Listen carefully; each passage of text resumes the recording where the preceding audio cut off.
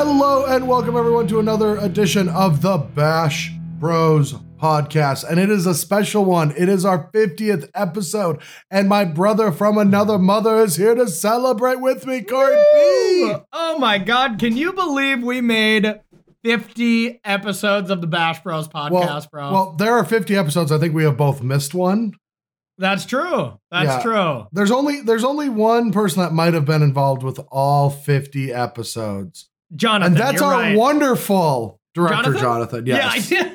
Yes. No. Well, I'm still impressed that we've been able to find a special guest 50 weeks in a row, though. That's awesome. Finding someone of specific value might ebb and flow, but some are better than others. But before we get into that, if you are not aware, after us being around for 50 episodes, you can find this podcast on Podbean, iTunes, Spotify, and Stitcher. Now we must introduce our special guest. And in honor of the World Championship this past weekend, we sought out trying to find an actual world champion.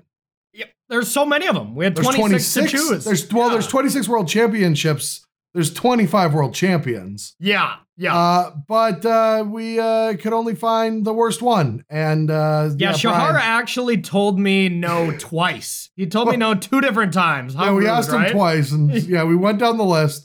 And only one said yes. And so, Brian, whatever the rest of your name is, would you introduce yourself? No. I mean, I don't know if I should introduce myself. You said you found the worst one, and I'm not. Insert name here. Yeah, I'm not going to actually throw somebody under the bus. I wanted to, but. Yeah. Don't worry, BBD. We already threw you under the bus. So there can't be 2 bus drivers in this podcast. Oh, you'd be surprised. Where there's a bus, there's a driver. So, and there's a lot of buses on this podcast. So. All right, no, that is true. No, our special guest this week is Brian Braun-Duin, a previous world champion, who will help us walk through the entire 25th world championship or 26th world championship that was held, or was it 25? I don't even remember. This was 26. Yep. Okay, it was the 26th world championship that was held this past weekend, which was a wonderful event. Even though going into it, I was a little salty that I wasn't there when I got so close. Yeah, one game, right? Just one game. No, away? A game and a match. Yeah. I had to beat Piotr twice, but I hate to do it. I know I'm the special guest. It is an honor to be the special guest on the Bash Bros podcast. Let me not downsell that. But it sounds like there's a but here. There's a but. A but. I hate to do it to you guys, but literally the first thing you said on this podcast was wrong. So welcome. You're off to a bad start. I think Brian said welcome as the first. I know what he's talking about, and I don't even want to bring it up. I don't even want to. You said you've recorded 50 podcast episodes, but this is the 50th episode. Hasn't been recorded yet. So really, you've only done 49. I'm currently looking at Audacity that says recording. So yeah. Recording. All right. You said you have recorded. All right, we could come back to this debate, but first, I do want to. Can we not? I do want to sell. All right, I want to. Oh, we're coming back to it. Oh, we have a very wonderful sponsor that we would like to. We'll throw a word in there first before we get there. All right. Sounds good. Hey, bro, how's it going? Terrible, Corey. Terrible. How come? Well, I'm sorting magic cards of all things right now. Ew. Why are you doing that? That sounds absolutely heinous. Well, I just reached my breaking point. Every set that comes out, I pile up more and more extra cards, and it's becoming a problem for me and my fiance. I need to get rid of all these cards, but I just don't want to spew value on them. Dude, just use Card Conduit. What's Card Conduit? It's the new card hoarder thing. You ship them your cards, and they do everything else. They sort and grade your cards, create a buy list, and then sell them on your behalf. Once they finish selling your cards, then they take a small fee, and then they just give you that cash. It's honestly that easy, dude. Wait, what? That sounds awesome. I'm going to go look them up right now. I know, do it. I should also add that it's 10% off fees by going to cardconduit.com/bashbros. BBD, get the hell out of here. This is our sponsored ad. How did you even get in here? Why did we not notice you? I've just been hiding behind the piles of brass cards. BBD. What will he do next? Card Conduit, the easiest way to sell magic cards. All right. Yep, that is right. Thank you so much, Card Conduit, for sponsoring this episode of the Bash Bros podcast. But let's get back to our debate. And helping us organize our cards. You know, I mean, that's really important. To sell our cards, yes. Yeah. But you still just think they organize. They sell the cards that you have, and it's a wonderful service. All right. So I just have to say, though, back to going to this wonderful debate. Yeah. We did pre-shows before we even launched, right? We did test shows. So, Brian, you actually are wrong. We have done 52 episodes of the Bash Bros podcast, and the first 3 have never been released. That's right. Oh. And they never will be released. Unless people pay a lot of money, but still probably not. I bet we don't have them on file anymore. There's 1,000% chance that we don't have those on file anymore. Well, we don't. John might. True. I actually deleted them and removed myself from social media immediately upon recording them. I had to get ahead of it, you know? You just got you prematurely canceled yourself? Well, if I cancel myself, then I can't get canceled by someone else. So. Hey, yeah. Smart. That's what your month-long hiatus from social media was. It was just getting ahead of the BBP debacle. That's right. That's right. All right. So let's actually get into our topic because it's an interesting one. And also, Brian and I did our first day of our 30-day or 1 month of consulting with Wizards, and I am like tired. Oh, you guys are doing it a whole month, huh? Yeah. Yeah. Yeah. Okay, so starting from the beginning, tell me everything about the next set that's coming out. We can't discuss this at this time. Okay, starting from the beginning, what kind of breakfast did they serve you? Again, we cannot discuss this at this time. Starting from the end, what type of coffee did they give you? I'm just going to say Horrible one coffee. thing. The coffee was so bad. I'm going to say this. I can't say anything about the job itself, but while I'm there, I'm going to try to get Nissa to shake every world. You're trying to ban Nissa? Is that what you're saying? No, I'm going to try to get them. He's going to put a Nissa on every plane. Nissa who shakes the world on every set. That's my first pitch. And then they're like, we might not need you for 20 whole days. Yeah. Well, Brad, so you experienced 1 day of working in the last 3 years and you already thought of a way to get yourself out of it? That's genius. Yeah. That's my brother. Well, there was a moment where they were like, oh, you know, let's stand and talk. And I'm like, stand? Nope, I'm out. Sorry. Thanks for the opportunity. Yeah. Yeah, I'm gonna go. Yeah. But anyway. The desks can either be standing or sitting desks, and as everyone may have guessed, Brad and I are both sitting. Yeah. All right. Moving on, though, Worlds was this past weekend. I watched a lot more of the coverage than I thought I was going to. I didn't catch everything on every match on Friday, but Saturday and Sunday I was glued to the TV. And let's just like kick it off. Don't you think it would have been easier to just sit and watch the TV instead of gluing yourself? Well, that was an accident. That was a big issue. I don't really want to get into it. Okay. Let's just say arts and crafts just did not go well this weekend. All right, that's fair. But no, yeah, so I was glued to the TV as well, though. I mean, it honestly was such an amazing tournament that I have never seen a Magic tournament like that in my years for sure. It was just unreal. Yeah, it was a lot more exciting, a lot of great matches than I thought that it was going to be. And I guess like Brian and I are out at these other arena ones, and I haven't really went back and watched everything. So like maybe they're all like this, but holy shit, this one was great. Yeah, I even enjoyed it, and I've been really out of the loop when it comes to Magic coverage or enjoying, like, you know, I haven't really wanted to watch Magic in a long time, but I started watching this one, and I was like, wow, the games are really good. The format seems sweet, actually, like not the format of the tournament, the standard itself.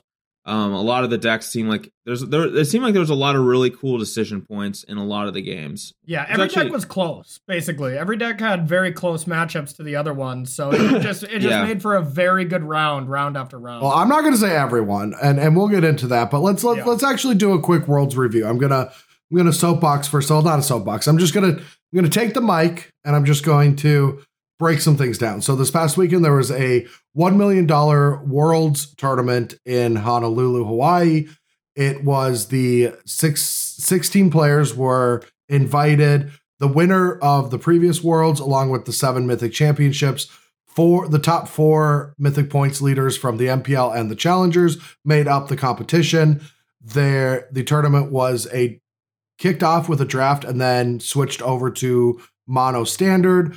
The deck choices, the metagame ended up being 4 Team of Reclamation, 4 Jeskai Fires, 3 Azorius Control, 4 mono red aggro, and 1 Jund Food. And so it actually, I feel like that metagame kind of broke down interesting because there was like a few left field choices, but they were made by a lot of people. Like 4 Jeskai Fires, I didn't even expect, I didn't even have that on my radar, and 4 people showed up. Same with mono red. You thought Team of Reclamation Azorius had higher chance of showing up because those were like the popular decks coming into the event, but also when it comes to pros, like on this stage testing with bigger teams for these big events, there will be deviations. So having so many people come to the Fires conclusions, granted it was 2 teams of 2. Yeah, a lot of these numbers are because of teams. So, Azorius, we have Paulo and Andre testing together. That's 2 of the 3 Azorius decks. When it comes to mono red, Menguchi and Seth tested together. That's 2 decks. Same with Jeskai Fires. It was 2 teams of 2. Javier and Marcio, Nassif and Levy. So a lot of the reason that's one thing you can kind of expect from these tournaments. It's like, wow, there's 3 people playing this deck. We had never even expected this deck to show up at all. But it's like, yeah, they all tested together.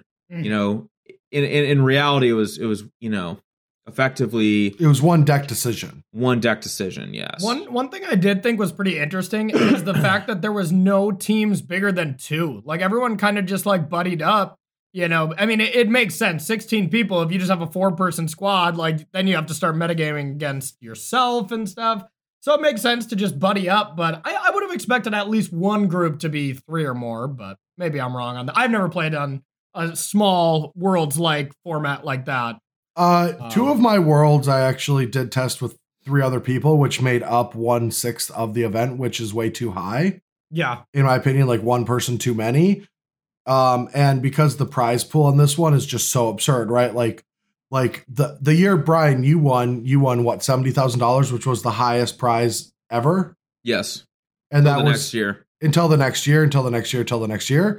And now this tournament, first place is 300,000, and the prizes are super small relative to the giant prize pool at the bottom. The bottom 4 only go home with $12,500. Yeah. Yeah. And it starts doubling and scaling really high. But like once you get into the top 8, it's 50, and then it's like 62, and then it's 75, and then 100,000, then 150,000, 300,000. So like you don't want that big of a team, because if you start metagaming against each other, and then you're just weakening yourself against the rest of the field, and it's all bad. So do you guys think they split it all?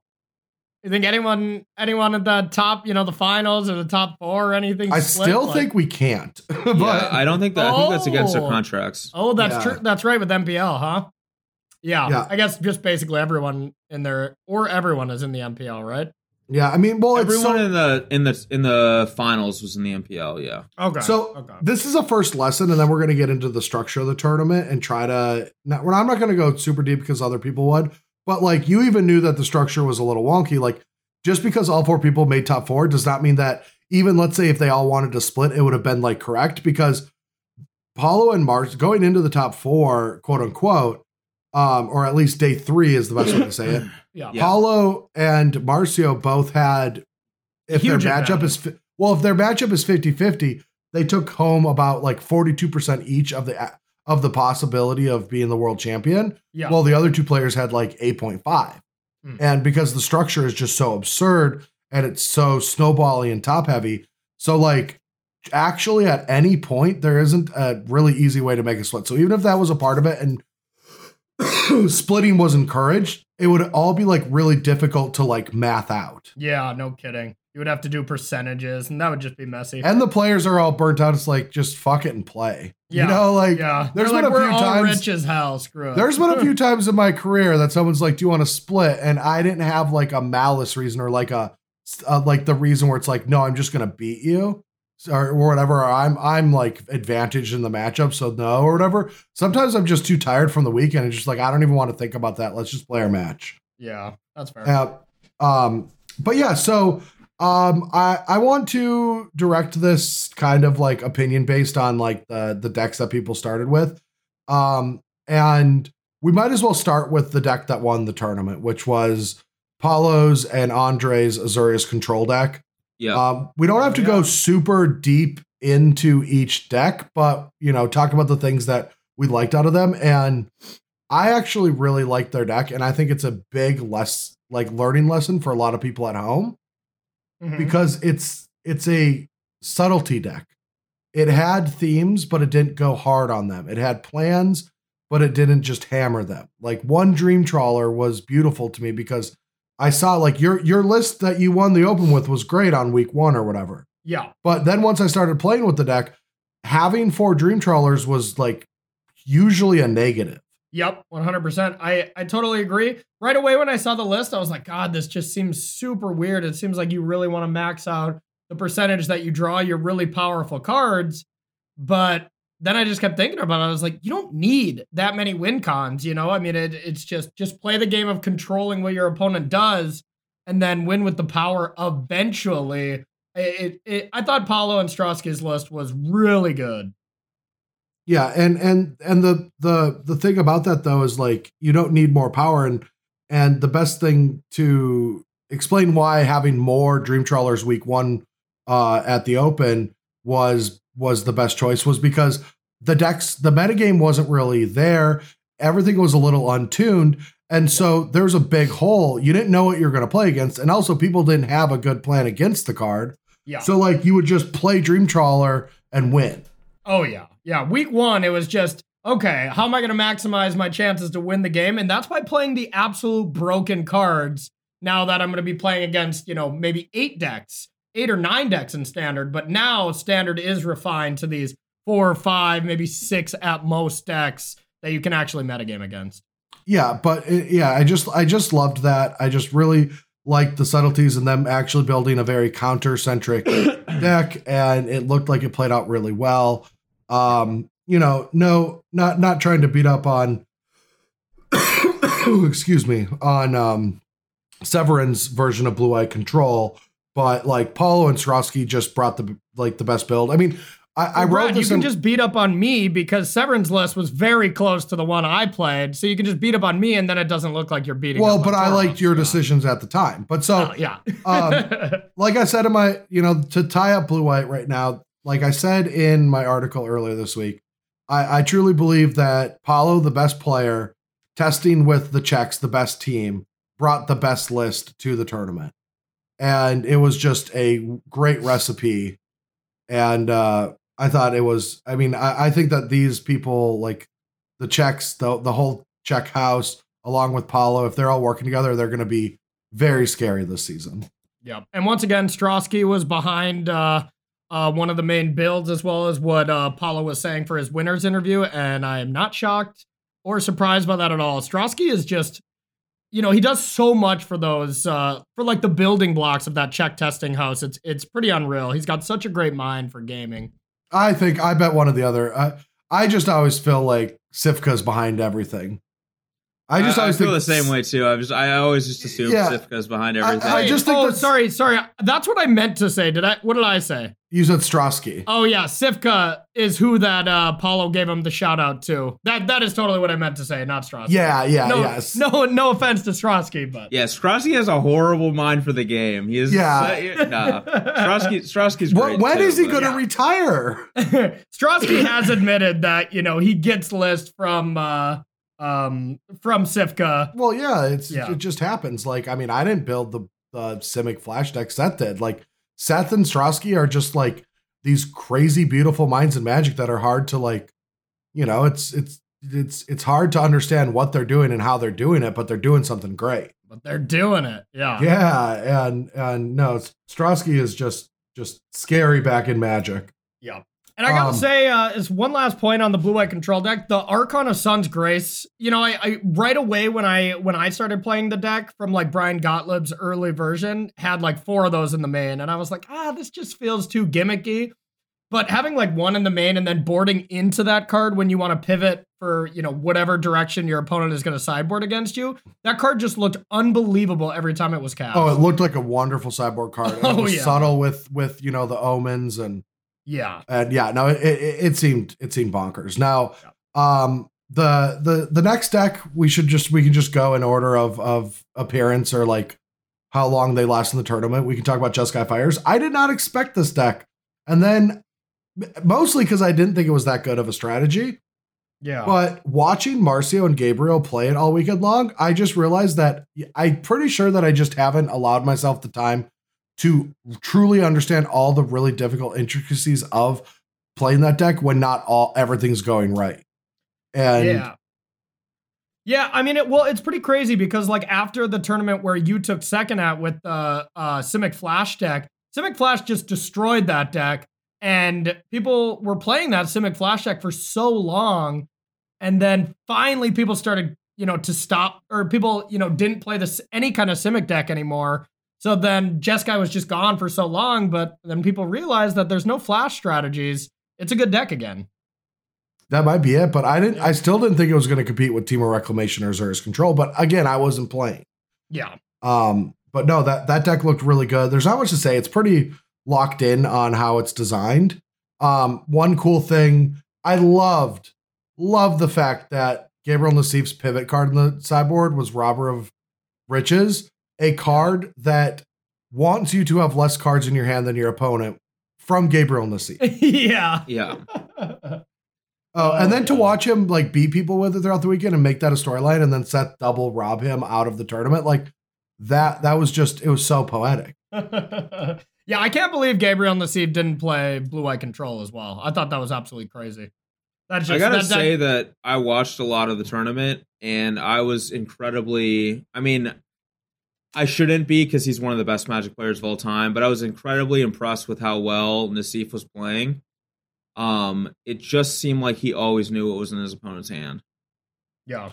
Yeah, and even like there was a few games where like, you know, Seth is going to die. Like this is an example. It's like Seth is going to lose this game to Nassif, and he just sends all his creatures in, and then Nassif immediately question marks because, and it's that visceral reaction. I get it sometimes too, but I saw it on Nassif's face in the moment because he's like, there's no way he drew anything. Like, you know, he just like could parse it together immediately. Like he was on fire, but even though he was playing really well all weekend, the tax of that event got to him. Like that was his 19th or 20th match of the weekend. It was exhausting, you know?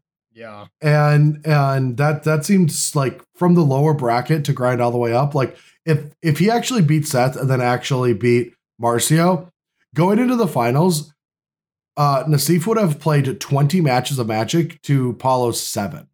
And he would have only been surviving off of like 46 tiny bottles of water.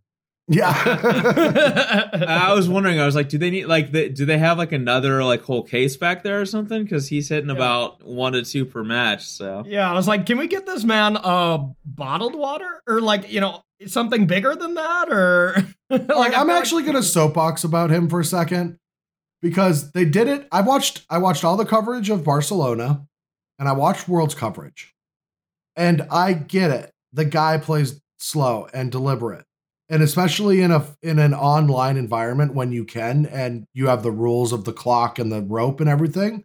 Yeah, arena, you definitely have more time. That's for sure. And I get that he plays slow, but they harped on it way too much. This is like one of the greatest Magic players of all time, playing out of his mind great in both those events, in my opinion. Yeah. And I was just sick of hearing about how slow Gabriel Nassif is all the time. I don't like.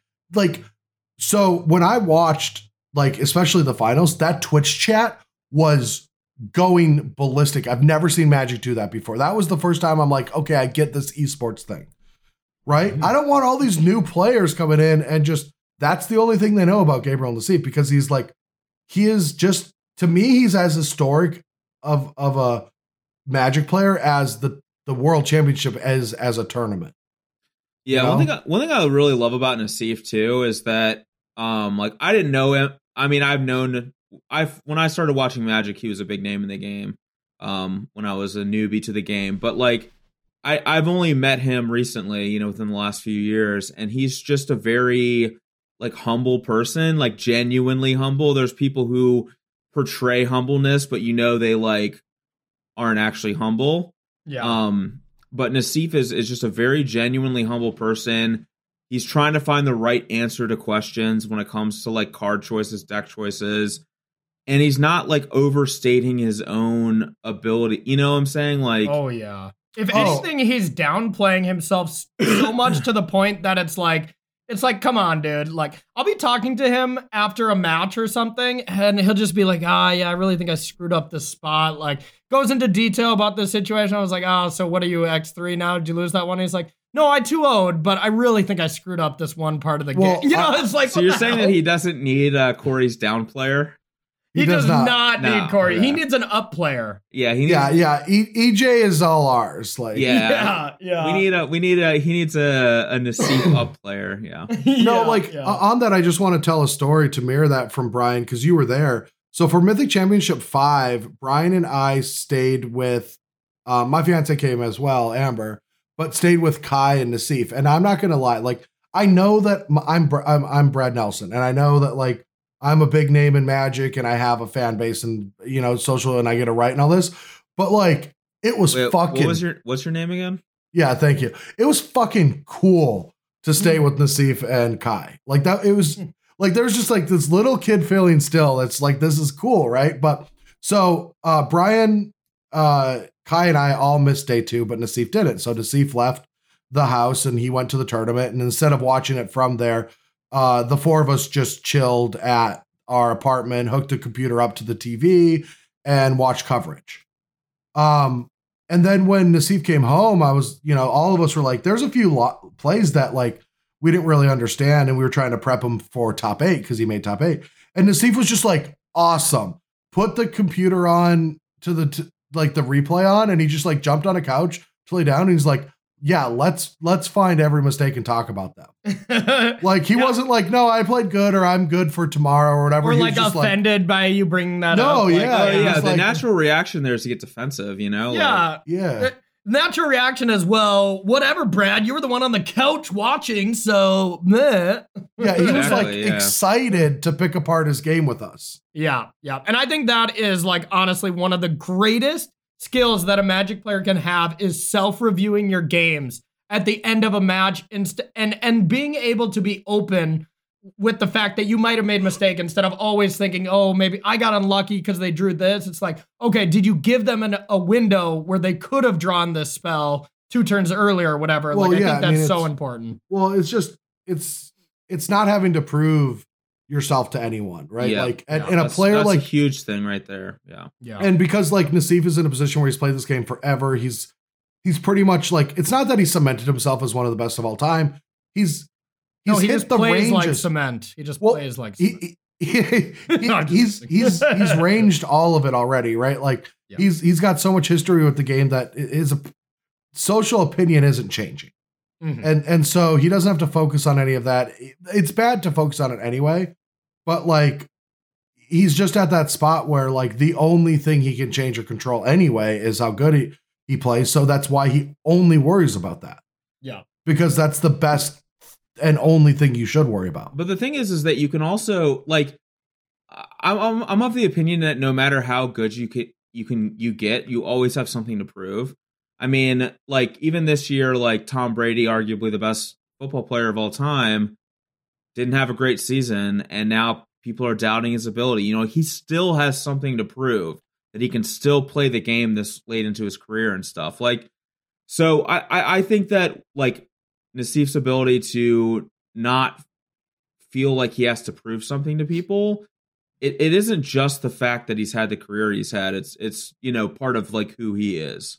I think he's just stayed hungry. I think that's also one thing you have to do. Like you got to just always stay hungry and always want wins. Javier said it best one year after he won Worlds. He was just like, I just wanted to make sure I wasn't so happy, that I won, that I stopped caring as much or stopped trying. He's like, I always, just wanted to go in with every tournament, wanting to win, wanting to do my best. And yeah, I think it's important to stay hungry. Yeah, I might have misspoken. More so what I mean is like, there's a lot of people that don't have a lot of like runway behind them, Yeah. And they worry about getting there, and that clouds their judgment. Yes. Sure. And Nassif has already been there, and so you got to focus on the process, not the results. Exactly, and it's easier once you've had some results behind you to just have a more experience behind you.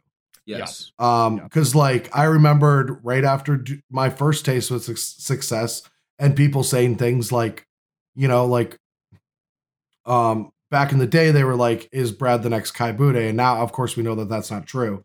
But like now a lot of people say all the standard stuff, and like that back then that got in my head. The standard stuff doesn't, because I just realized that it does so much damage to fuel yourself with caring about other people's opinions. Can I ask you what it's like? What it's like to be considered one of the best? To have ever tasted success. Oh, shut up. Like, you have won a much bigger event than I have.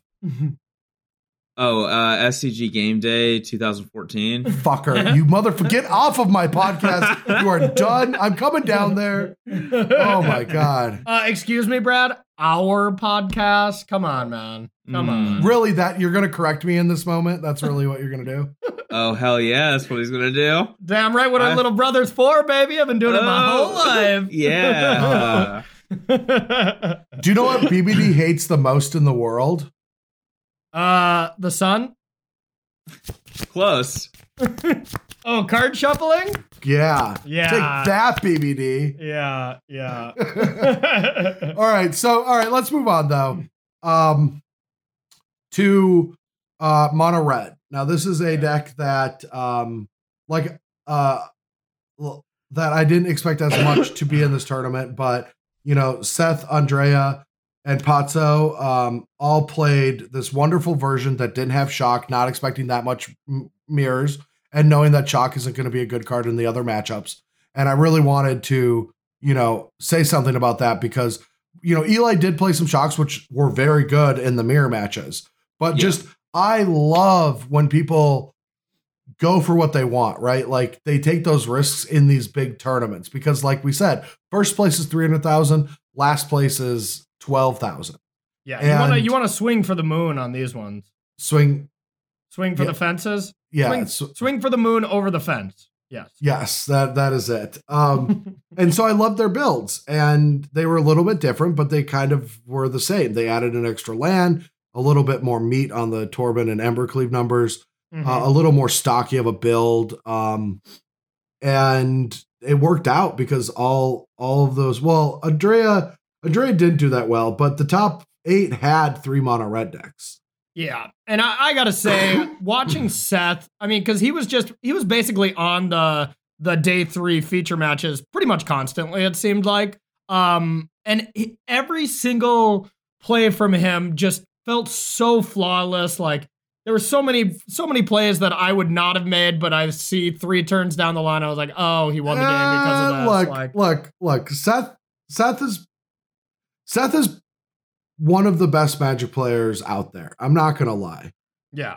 But the man's got range. Like, so, like we have tested with him, we have played with him, we have teamed with him. Seth is capable of the best play in the room as well as the worst keep in the room. Oh, yeah. It is just like the reason why I love watching Seth. And now people can have other reasons. Like, I like watching Paulo because, like, watching Paulo is great. He is always going to make the 99th percentile play, right? Yeah. Watching LSV is great because he will find that 100th percentile play. Yeah. He will find that, like, the perfect line that can get you out of it. These players are fun to watch. Seth is a goddamn roller coaster. And he will mostly find the best plays, just like every other great player. But he will make you think he won't, and it scares the living hell out of you if you're a fan of his. And do you agree, Brian? Yeah, I agree. I want to say that I actually thought that Seth is like at his best when he's playing red decks. Just from having watched him over the last few years and watching him in this tournament, I thought he played like phenomenally well. Yeah, and he's always gravitating towards the red decks immediately, right? Like whenever we're testing for a pro tour, the first thing Seth is testing is these hyper aggressive decks, and sometimes they're good. Sometimes it makes sense because he does very well with them. I think that Seth is like, I don't know if he'll admit that, but I really think he is a red player, and I think he's really like. Just watching him play this weekend, there were a lot of times where he was making plays, and I was like, okay, that was better than what I would have done. Same, and I'm like really impressed with how he's sequencing through these lines and stuff. And I'm like, yeah, Seth is playing really well. Like, yeah. And the few times that like chat got at him, I was kind of frustrated because like he did things I would have done. Like there was a light up the stage that's like, well, if he stomped his opponent, and then cast light for 1 mana, he would have won the game on the spot. Yeah.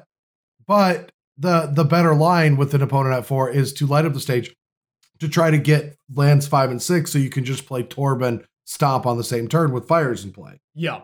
And, like little things like that where it, like one of the things about I've realized that being on like chat loves their hindsight driving. Like, for sure. But one hindsight based passenger driving or whatever it's called, backseat driving. Yeah. So I'm going to bring up an example.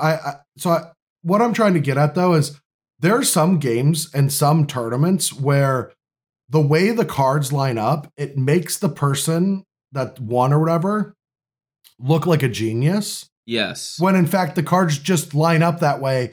And like the best example I have, excuse me, was Brian and I playing a Teamer Energy Mirror where we both knew exactly what was going on, but we just both had to take these risky optimal lines.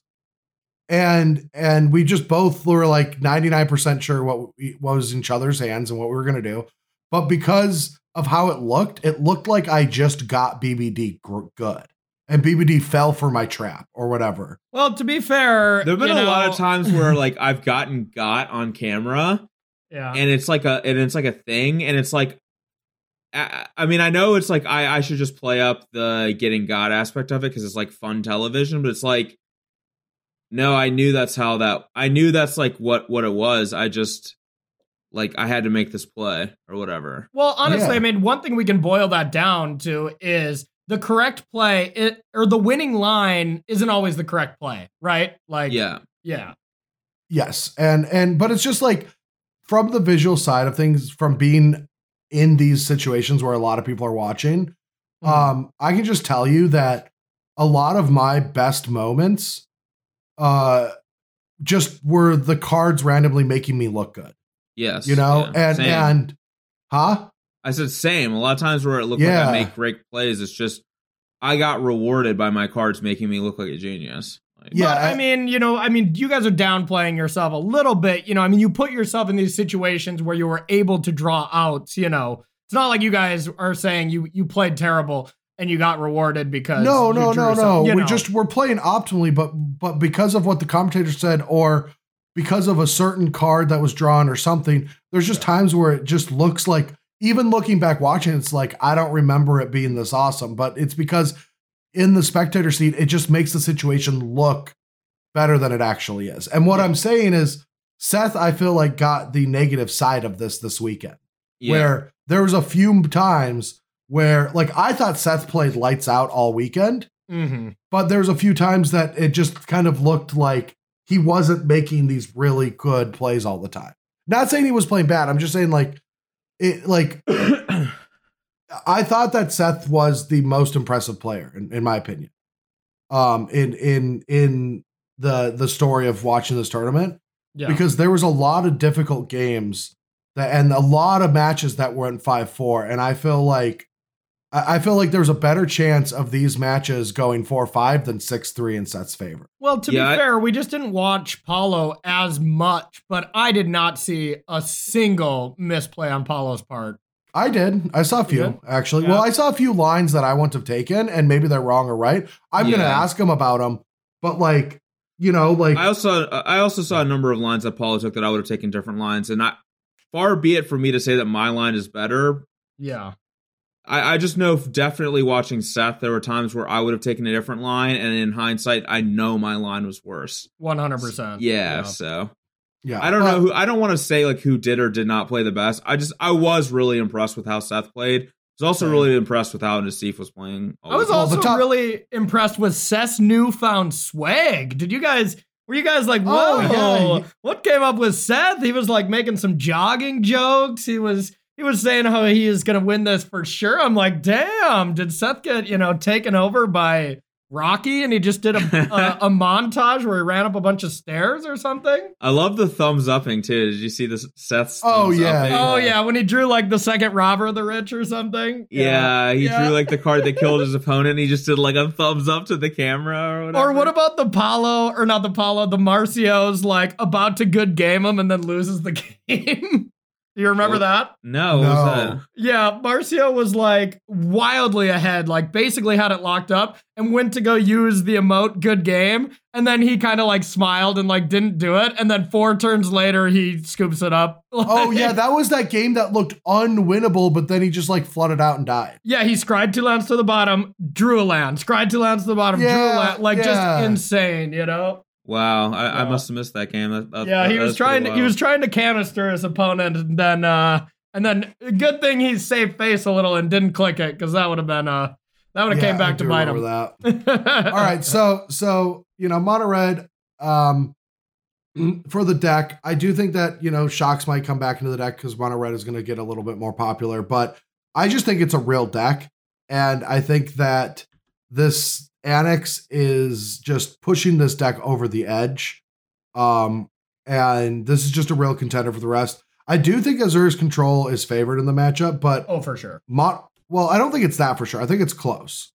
But like Mono Red and Jeskai Fires kind of went even over the weekend, and I don't think anyone with Mono Red had any dedicated hate for the matchup.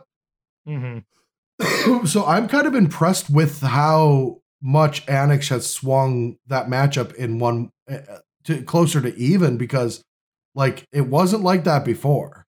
Yeah, I think Berserker's a big deal too. Yeah. It's really crazy how much Magic has changed, because I remember when Annex was just stealing Tron lands. And now now he's a red creature. Oh yeah, Brad built me my favorite. His name is Annex though, right? Yeah, I did get the name right? No, you did nail it. Yeah. Okay. Brad built me this deck for like a JSS Super Series. Jeskai Wildfires. No, it was just blue-red Wildfires. Are you sure? It's just blue-red with Annex, Stone Rain. Like that was probably one of the most fun decks I've ever played. And whatever. Maybe like the first tournament I won, but that brings me back. I love me a good old Annex. Do you know what brings me back to? What? This is a transition to Team of Reclamation. Yeah, watching Matthias Levorado opt to the bottom and die immediately. Well, Brad, what does it bring you back to when he opted to the bottom and drew Nexus and defeated you because of it? Yes, that's what it does bring me back to. Yes, this is called a cathartic, experience. It's a cathartic reunion. Is that what it is? Yeah. No, because that's discarding and drawing 2. Okay. This is just drawing 1. So, Brad, would you rather him opt and die this time or opt and die last Well, time? of course I would have wanted it to be that time. But we're not talking on prayers here. We're just talking about reality. Getting to watch that in reality was delicious to me. I ate up every morsel. I paused it, grabbed my phone, went to the video recording that was happening, and rewatched it. Clipped it, and it's a GIF now in the background right now. It's not, but all right. So, but the Team of Reclamation. Let's talk about this deck. I'm gonna throw my opinion out. I think it's hot garbage. Yeah, hot and I think garbage. anyone it gets tricked to play it. It looked so bad all weekend. It also had the worst record. It was 7-11 on the weekend. Yep. Oh, 7-11? Yeah. All right, we need to get Andreas Hammond out to scout how good that makes the deck. No, but yeah, like no, this is a 7-11 that I would be fine with you shitting on, Brian. Okay, yeah, and I will do exactly that. Yeah. Wow. It's no surprise that I hate Team of Reclamation as a general rule. I think the deck is always overrated, and no surprise that here. To be fair, I also think that Blue White is always overrated, and Blue White actually looked really good this weekend. So I will admit that I was wrong about Blue White in this particular instance, but I'm gonna take my cake and eat it too with Team of Reclamation because whew. Yeah, I mean, I'm with you. I was always on the train that Blue White Control is just the worst deck across all formats, but right when I played Azorius Control in Standard, I knew that was the deck I was going to play the entire season. This is a different one. But Team of Reclamation was just getting absolutely shit on by Red. It just wasn't even close. And then, like, was just losing close games to the rest of the field. Like, it didn't look like there were any good matchups anymore now that the Azorius Control decks swung towards less of a tap-out game plan and more to a controlling plan. You know, and playing against the best players in the world who knew how to maneuver around these huge turns that they could have. It just, it doesn't, there's nothing appealing about Team of Reclamation moving forward in this game. So if I can like just give a quick little synopsis of what I actually wrote in my article this week about Team of Rec, I wrote like a third of my article is about why this deck is bad. And I explained like the crap about it. But like what I just want to say to y'all about it is I just have this theory of why Team of Reclamation continues to do the same thing where it shows up right at the beginning of a new format with a new toy and then slowly dies out or quickly dies out. And I just feel like I just think the engine's actually very good at beating the week one decks because they're not like solidified and streamlined and they're not even thinking about Team of Reclamation. Yeah. Because I feel like there's three ways that this deck wins. It draws Growth Spiral on turn 2. It draws Wilderness Reclamation for turn 3 or 4.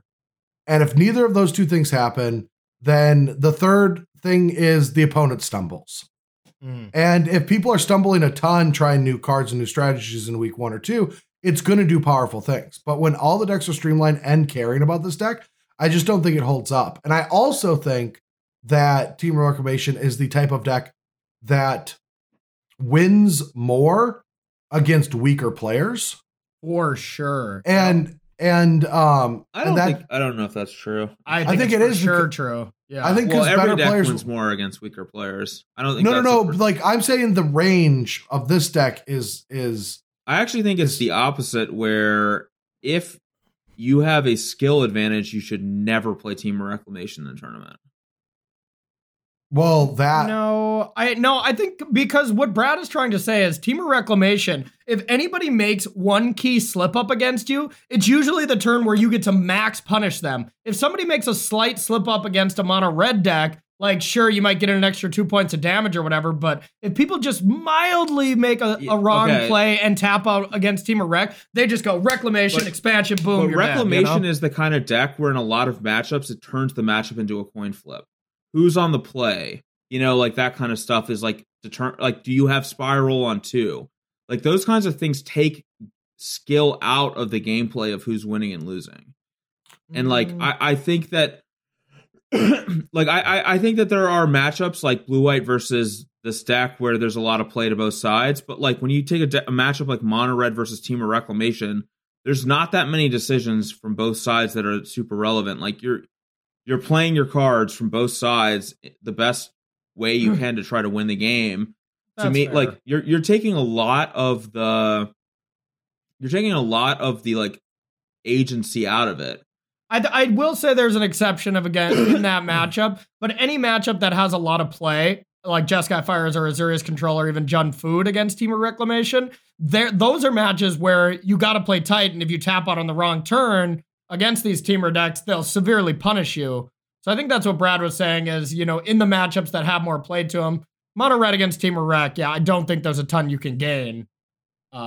Plus I just think that invisible. like I would never pick Reclamation would be like literally the last deck I would consider ever picking in a tournament where I felt like I had a massive skill edge on somebody, which to me that suggests that it's not really a deck that I think is good at beating bad players. Well, like, I actually also think that you don't play this deck a lot, and this version of the deck, this iteration, is drastically different. It included 4 new cards. yeah, this Like, this it has is a more of a wrath mid-range. now. Yeah, it's more of a mid-range deck now. I agree with that. I think it's more of a control deck, Sure.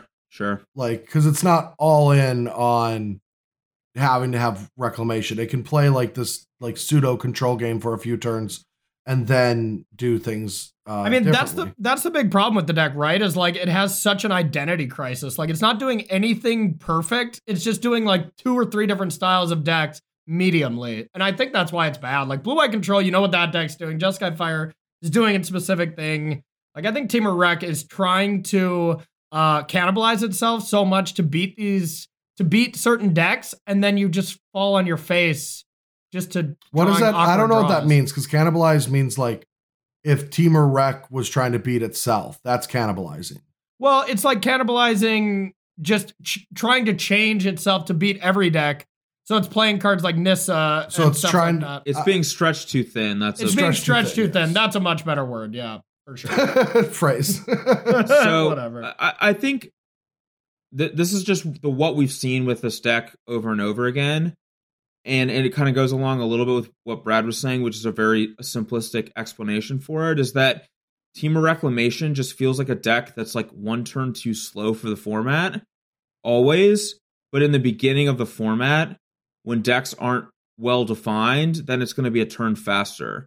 So Mhm. like early on in a format, when people are trying things out, they're going to get paired against Temur Reclamation, and like they're going to have too many awkward removal spells that aren't actually good in the format, and like not be able to kill the Temur player in time and stuff like that. But now later on in a format, when people have developed their lists a little bit more, like they're not like, think about the red deck. There's no shocks in the red deck, you know, like Mhm. all these cards that are awkward, like people don't have lava coils in their main deck or whatever, you know, like that would be there in the beginning of a format that would cause you to lose against Temur Reclamation. Now you don't have those cards and you can actually win the game. So Yeah. And I think that formats really start and lean on mid-range. Like people just want to find cool mid-range decks and play the cool, exciting cards. And Temur Reclamation slaps up mid-range, so plain and simple, right? No, I Yeah. definitely get that. Well, to be fair, I'm currently playing a mid-range ramp deck, and I've been beating the crap out of it. Like, Yeah. yeah. So, Wait, you've been playing standard? well, yeah, I have a tournament soon. I've been playing a lot of standard. Mythic time, huh? I'm technically I'm gold 1. I started in bronze because I haven't played any, so everything bled. Okay. You know, I bled down to bronze. Oh, the mighty have fallen. Well, I haven't played any. Yeah. So I've played enough to get me to almost to platinum or diamond or whatever. I think it's platinum. So I'll probably hit platinum tomorrow or the next day. What would you, if you played the tournament tomorrow, what would you play? That ramp deck? I better not, but I probably would. Nice. I better not. Like, I love my deck. It's I just need to get somebody's name real quick, but yeah, Jeffrey White won the classic with a Bant mid-range deck, and so it's like this ramp deck, but it didn't have Growth Spiral, so I put Growth Spiral in it, and then I've been doing it really well. interesting. Wow. Tell us about Growth Spiral. Is that a good? Brad, you're an innovator. Has anyone ever told you that? Yeah, it is quick. Well, so the deck by the naked eye looks really weird because it plays both Nissa, who shakes the world, Elswith conquers death, and Cavalier of Thorns. But it kind of all works well because if everything else you're doing is ramping and playing a few tempo cards, and Teferi and Tamio's the other one that's like kind of a head scratcher. And Uro, I guess, right? And Uro, yeah, but you have Uro, Growth Spiral, and Arboreal Grazer, and so you're always trying to play a ramp draw game. Yeah. And the deck's been really good. I have a really high win percentage with it. I haven't played like enough against all of the major decks yet. Like I've got, maybe there's not enough red. I have to play more against red. I haven't grinded against them, but I keep playing against like Temur, Jeskai, and his Azur's Control and just kind of beating the crap out of them because like if you ramp enough, like everyone has 4 mystical disputes, right? But if you go ramp on turn 4, you can play a Teferi around the card, you know? Yeah, I don't think Seth played 4 mystical disputes this last weekend. I could be wrong, but Well, I'm saying in the matchups where like those that kind of things matter. So, you know, but He had okay. 4 islands and 4 mystical disputes in his sideboard. Got him. Nice. Got him good. yeah, didn't even play Steam Vents, just true island. Yeah, straight up island. Yeah. It's only been like a solid like month and a half or so since you two have been just like, you know, going event into event into event, like where it was just insane towards the end of last year. So it feels weird that you're like getting ready for tournaments now. I feel like me and you, Brad, have been playing tournaments exactly opposites and testing for stuff, you know, at completely different times. Oh yeah, that's true. Yeah. Yeah. I just get to go play Underworld Breach for the next like 3 or 4 weekends. It's just going to be a delight. Oh, just a bunch of Pioneer with Underworld Dreams. Oh, yeah, I said we're not talking about Pioneer. You had to sneak it in. We're not talking about Pioneer. But you said Pioneer's Underworld stupid. Dreams, which is legal and standard. That is true. I said the Underworld wrong- Breach. Brad said Dreams. Oh, yeah. Okay. Yeah. So I'm just gonna say that we're not talking about the stupid combo Pioneer format until they ban something. We're on Pioneer Strike. Wow, are you really the band guy now, Brad? Yeah, he's the band guy. Well, yeah, I'm the Jesus. band guy. Okay, Brad, if you say, hey, you're working at Wizards, if you say that they're going to ban the deck, I'm not going to be able to play the deck anymore. So can we just say the deck is okay just for like a month? well, I have okay. You're greatly over exaggerating my power control and knowledge. I worked 8 hours. It was like you're a hell of a lot closer to Wizards than I am right now. So I'm still giving you the benefit of the doubt of the doubt. Hey, my last article is how they should not ban anything in Pioneer. So boom. Thanks, BBD. Well, I'll send you a Christmas card. Okay. Thank you. You're welcome. Well, I firmly believe they should. Yeah, I think so too. I mean, what? It's okay to be wrong, guys, but I don't think Standard. the Dimir inverter deck is healthy enough. Yeah, let's get that deck out of there. Yeah. oh, I think it's a real healthy deck for the people who enjoy playing it. We gotta ban Uro. That card's getting way too close to being competitive against these combo decks. But yeah, so anything else that y'all have? Because I already talked about my Bant Ramp deck. I also think Simic Flash might be playable. Yeah, well, Brad, that's all I've been playing lately, just because I knew everyone was gonna Apollo it up. So just, you know, to finish my quests, every 3 days I've been playing Arena, and that's all I've been playing is Simic Flash. And then all I've been getting paired against is Mono Red and getting shit on. I'm gonna throw out 2 words of what I think could be a thing moving forward. Does it start with Esper? Yes. Do you actually think Esper Hero is playable? No, I don't, because the second word is control. Oh. It was there you a go. bait and switch. Oh, It was a lead. It was a lead. I buried the lead, and I will not tell you where I buried it because it is disgusting. You are a straight master baiter. I have. Wait. to say. I know where you buried it. You buried it behind Team Reclamation's record. Oh yeah, Brad, BBD couldn't go that low. So one thing I do want to bring up, y'all, is okay. Do you keep that hand the last game? Come on. No, that was a tilt. I've been there. It's a tilt keep. He's so tired. I don't think it's a tilt keep. I think it's just a heat of the moment. You're tired. Yeah. You keep the hand. He's like, it's gonna work. But honestly, that's not even. It was like mildly close on the draw, but still an easy mull to me. And I do not mulligan as much. I lean closer to Seth's philosophy of just keep all 7 because then you have one more card. Seth kept a 7 that I thought was kind of loose, but in hindsight, it makes a good bit of sense. And then he drew the 2-drop on turn 2, and his hand was just disgusting. Yeah, he literally said that. He's like, I kept that exact hand against Paulo last time, didn't draw the 2-drop, and got shit on. And he's like, but this time I drew it, and my hand was absolutely busted. So I do want to say, though, that I actually think Esper Control could be good, because I think that D-Spark is just the nut against so many of these decks. Yeah. D-Spark is really good. Like, I'm not trying to play like a huge Espery game plan. Like, I don't think Hero's good. Like a lot of the best cards are single color cards, like Elspeth Conquers Death or whatever. Yeah. A lot of the enchantments. But I think that D-Spark seems like insanely good in this format right now. I mean, you just get to play blue-white control and play Narset, Elspeth Conquers Death, Dream Trawler, and then you also get to play Oath of Kaya to make your mono red matchup better, and D-Spark to just be a great, card. I don't even think Oath of Kaya is good against mono red, really. It's fine. I don't like this because, like, it doesn't improve your mirror. Also, like, I'd much rather counter the fires. You don't think like, Thought Erasure does? I guess if we're playing Thought Erasure. Well, you definitely you play would Thought be playing Erasure. You would be playing Thought Erasure for playing Esper for sure. But then you're not playing like then in your blue white matchups, then they have thirsts and they have more card advantage than you. I mean, you still have don't have to Narset. main deck the Thought Erasures. You can sideboard them, like or Duress or whatever. Like playing black just gives you access to a good side, a little bit better of a sideboard. I think. Would you If play I'm playing Trees? 3 colors, if I'm playing blue and white and I have to add a color, it's going to be green. Because Bant Feces is up my alley, and I've been doing well with it. I think You you, guys- accurately named the deck. All right, yes. Can you guys just, I mean, why are we adding colors to the perfect best deck in the format? Just leave blue-white control alone. I mean, Paulo, just revamp the deck. Let's just keep All playing right, that. That fine. deck's busted. Fine, I won't add any colors to the best deck in the format. I won't splash Mystical Dispute in mono red. Yeah.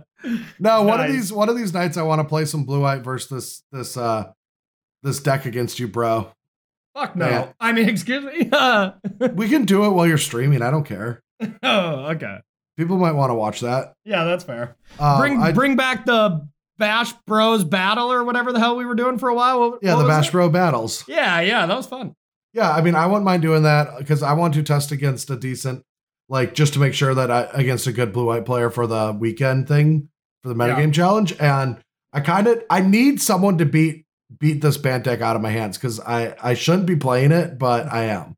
Well, I'm a Well, you know Pioneer how- gamer you know right that- now, so You know that none of us are going to beat it out of you, but then when you play the tournament itself, it will get beaten out of you. So. Yeah.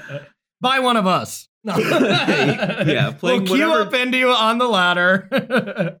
Oh wow, I could Q snipe Brad. Oh and yeah. the mythic Does that- point challenge where does it's that count literally as, the dumbest thing. You know those like win trading and stuff is against the terms of service. Does it count as it if it's not win trading, but it's just straight like spite sniping? Is that I think only if you like go upstairs and like disconnect his internet or just unplug his computer. I think then you're violating I'm not the gonna do terms that. of service. I'm gonna lose to him normally and be upset with myself for trying to snipe him. Yeah. BBD went 0-3, queuing into Brad 3 times. Yeah. All right. Well, any other closing things about Worlds? I like removing Javier from the tournament. I thought like just ignoring that Javier was in attendance. I thought it was really cool that like, in my opinion, the top 4 players in the room, ignoring Javier, were in the top 4. Yes. And that was really cool to me. I mean, it sucks that, Javier is one of those, he's in the top 5 of these players, and I'm not going to Canister's up rank there, them. too. Yeah, I was just gonna say I would put Canister up there. I as don't well, like but- talking about him. Brad, I mean, if we can't talk about everybody who's beaten you in the finals of a pro tour, we wouldn't have a podcast. I did see a tweet that was who wore it better, and it was or who wore the bridesmaid better today, and it was just a picture of you and Marcio next to each other. I was like, oh, I didn't think it was that good of a tweet. But It wasn't very good, but I did see it. Yeah.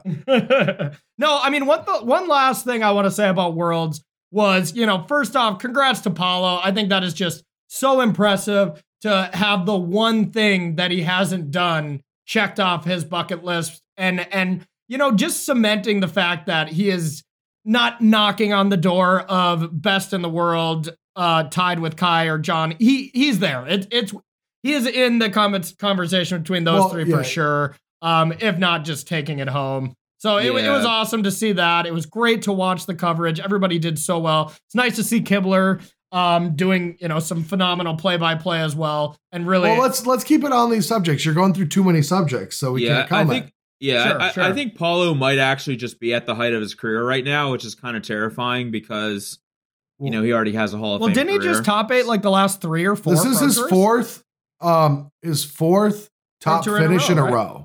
Yeah. Well, you gotta do the branding right because it's technically not a pro tour. Like they're not all pro. Yeah, there was 2 Mythic Championships, a Players Tours, and a Worlds. Yep. But yeah, it's 4 top finishes in a row. Is it really? Yes. Yeah. Like I remember Brussels, Worlds, and then second at Richmond. What was the other one? Second at Richmond. Oh, so he took second at Richmond. The Arena Mythic Championship. He got knocked out by a wonderful player in Mythic Championship 7. Oh, who was that player? Oh, it was me. Took him out? Oh. It was me. Oh. Weird. I wouldn't guess that you said wonderful. Never mind. Oh, actually, I thought it was kind of poetic. So I mean, this is very self-indulgent. But like I knocked Paulo out of Mythic Championship 7 by Aether Gusting a Red Cavalier, and that play is what got him into the Finals of Worlds. Like he Aether Gusted a Red Cavalier. Nice. I just thought it was like when it happened, I thought it was really cool. There were a lot of Aether Gusts and a lot of Red Cavaliers this last weekend. I got to say that much. Yeah, there was. Yeah. So are you saying that the only reason that Paulo won Worlds is because you taught him how to Aether Gust Cavaliers? No, I'm just saying it was a moment. Why do you have to try to make everything a thing? Because I love you, bro, and it's what a little brother should do. No, I just thought it was really cool to see that happen. I'm just giving you crap. Yeah, I know. But no, like whatever. If Paulo is the best player, like I just don't want to go down that because I don't want to go down the Michael Jordan v LeBron argument because what Kai did was super impressive. What Finkel has done is super impressive, and what Paulo is continuing to do is super impressive. And I think there's arguments to put any of them anywhere you want, depending on your metrics. But I just think that it's just those are the top 3. And let's not say anywhere. We can't put them as the worst players of all time. That wouldn't be a good spot to put any of those. Do you want me to be hypercritical on everything you say, bro? We can start. Yeah. All right. I'll be the host for next week, and you can just destroy me. Yeah, I'm with you though. I wouldn't want to get into that discussion, especially when James Harden's the current best player in the world anyway. So wow. I mean, are we just all gonna troll each other today? Is that what we're doing? I'm here only for the trolls. In fact, I'm reading the notes for the podcast, and it said invite BBD because all he does is troll, and we want that on the podcast. So all right, I want to say huge shout out, congratulations to Wizards of the Coast for running what has to be the most epic tournament and hashtag esports event I've ever seen. When, like, honestly, when they were pumping out esports last year, I kind of, it was very eye rolly for me. Yeah. But this was esports. I saw that chat. I saw the excitement. They hit 100K. They hit 100K viewers at one point. My eyes were glued to the screen. I was trying to get some content done and write my article and get some other stuff done in preparation for starting work this week. And dude, you gotta lay off the glue. You glued your eyes to the screen, and you yourself were also glued to the screen. Look, I have a problem. We need an intervention. No kidding. No, honestly, it was the greatest Magic event I've ever watched. I've always been a big fan, and unfortunately, I did get to watch every single arena tournament, from being at my house during all those events. But, BBD got to watch most of those as well, too. So I'm not the only one here. Ooh. I got to, but I chose not to out of saltiness. Oh, that's fair. But yeah, it was an unbelievable broadcast, and I loved every minute of it. It was great. All right. Yeah. Well, that is going to do it for today's episode. But before we go, we have to talk about our cast and crew. Now, everyone listening to this episode of the Bash Bros Podcast, our 50th. Woo, yay. Woo, 50! We have a Patreon at patreon.com/Bash Bros Podcast. If you like the show and want to see it continue and thrive, you can do so by supporting us financially at that website. That money will go towards the future of this podcast. It hinges in the balance Really? Yeah. The future of the podcast is my wallet? That's so weird. Yeah, BBD, if you want to be back on this podcast, you better start subscribing, dude.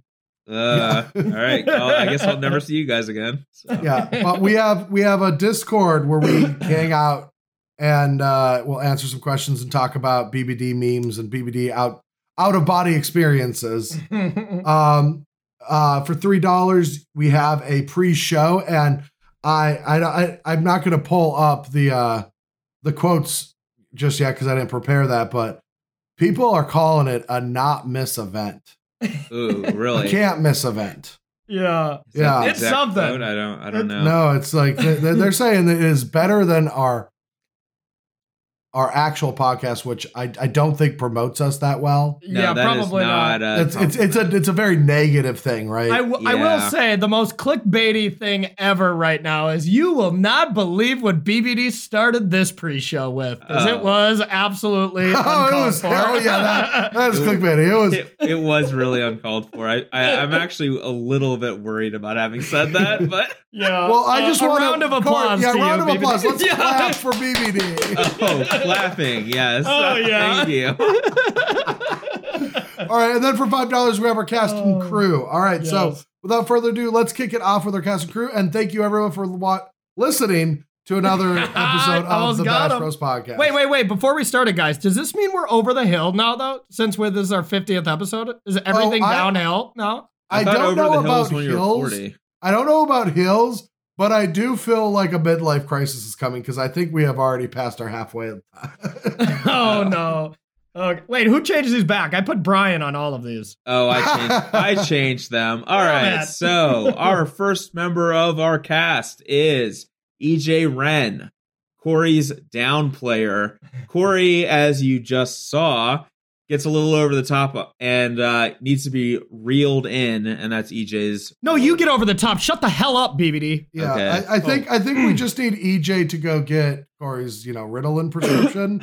But wow, make fun of my ADD. Cool, Brad. Yeah. And here right. I thought I was getting canceled for this episode. All right. Next up, we've got Alex Arnaldi, who is our data analyst.